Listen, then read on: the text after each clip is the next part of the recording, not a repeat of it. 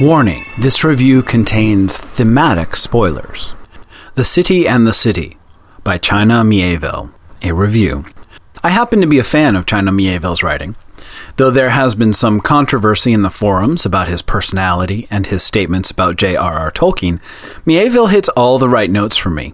He creates elaborate worlds that are both alien and internally consistent, that are strange in ways unique to his own vision, and his prose is often thick and muscular, assaulting the reader's senses through his descriptions of strange cities and stranger beings. His characters are often flawed, sometimes selfish, but always intriguing, and display a verisimilitude that always reveals something about what it means to be human, regardless of whether or not the characters themselves are human.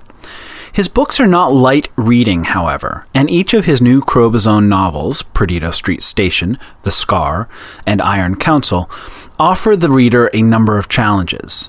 And if you're not the kind of reader or in the kind of mood that appreciates a dense and chewy and quite filling novel, these might not be the books for you. However, The City and the City, Miéville's Hugo-nominated, Nebula-nominated, and Arthur C. Clarke Award-winning novel, is stylistically quite different from some of his previous work, and I think considerably more accessible. In short, The City and the City is a crime novel that follows Inspector Théodore Bourlou as he investigates a murder. The tricky part for Bourlou is that while the body was found in his city, Basel, the murder appears to have been committed in the neighboring city of Ul-Kuman.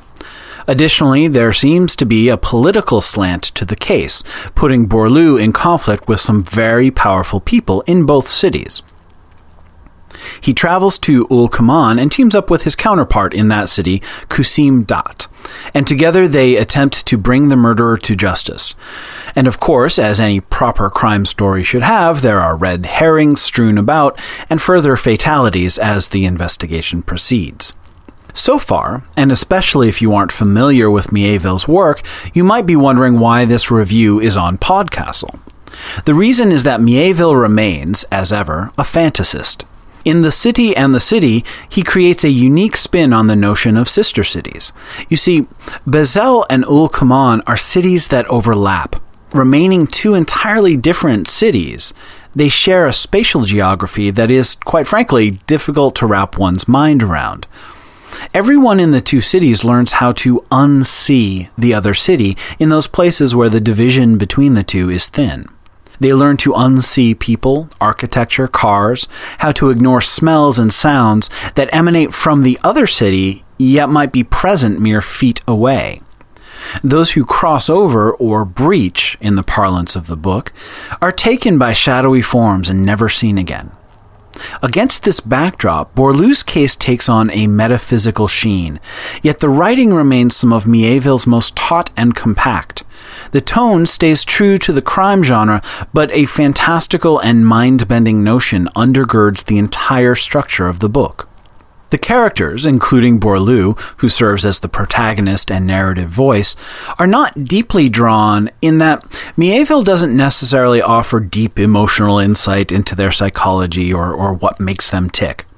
However, they are finely drawn, with enough detail that you get the sense that these are three-dimensional characters who have secrets and pasts that the reader will never be privy to. At the end of the book, I found myself wanting a sequel simply because the characters are intriguing, and I'd love to find out more about what happens in their lives. Additionally, the setting is fascinating, and I feel I could definitely use more visits to both Basel and Ul-Kuman in order to get a grasp on how the characters manage to hold two different and at times conflicting realities in their minds, while not letting one of them operate on a conscious level. It's a very weird and twisty thing that Miéville gives us here in this novel, and I would like to visit again in order to get a better sense of how it works. Now, without getting too deep, I do think that by making these conflicting realities manifest, Miéville raises a number of questions about how we see the world around us. Throughout the book, I found myself thinking of the time I lived in New York City and how I definitely learned to unsee the homeless and destitute that I encountered moving through the streets. I also thought of how some people can maintain various political ideologies that seem, to others, to be comprised of conflicting elements.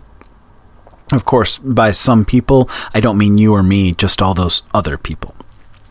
However, while the city and the city may, just possibly, lodge itself in your brain and make you think about how you perceive the world, it is also a fun read, with interesting characters, well-crafted prose, an intriguing murder mystery, and a setting that enchants and confounds. If you're already a fan, I think you'll like this offering from a compelling writer.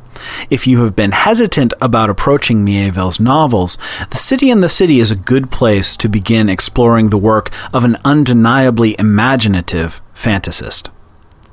This has been Peter Wood for PodCastle Reviews.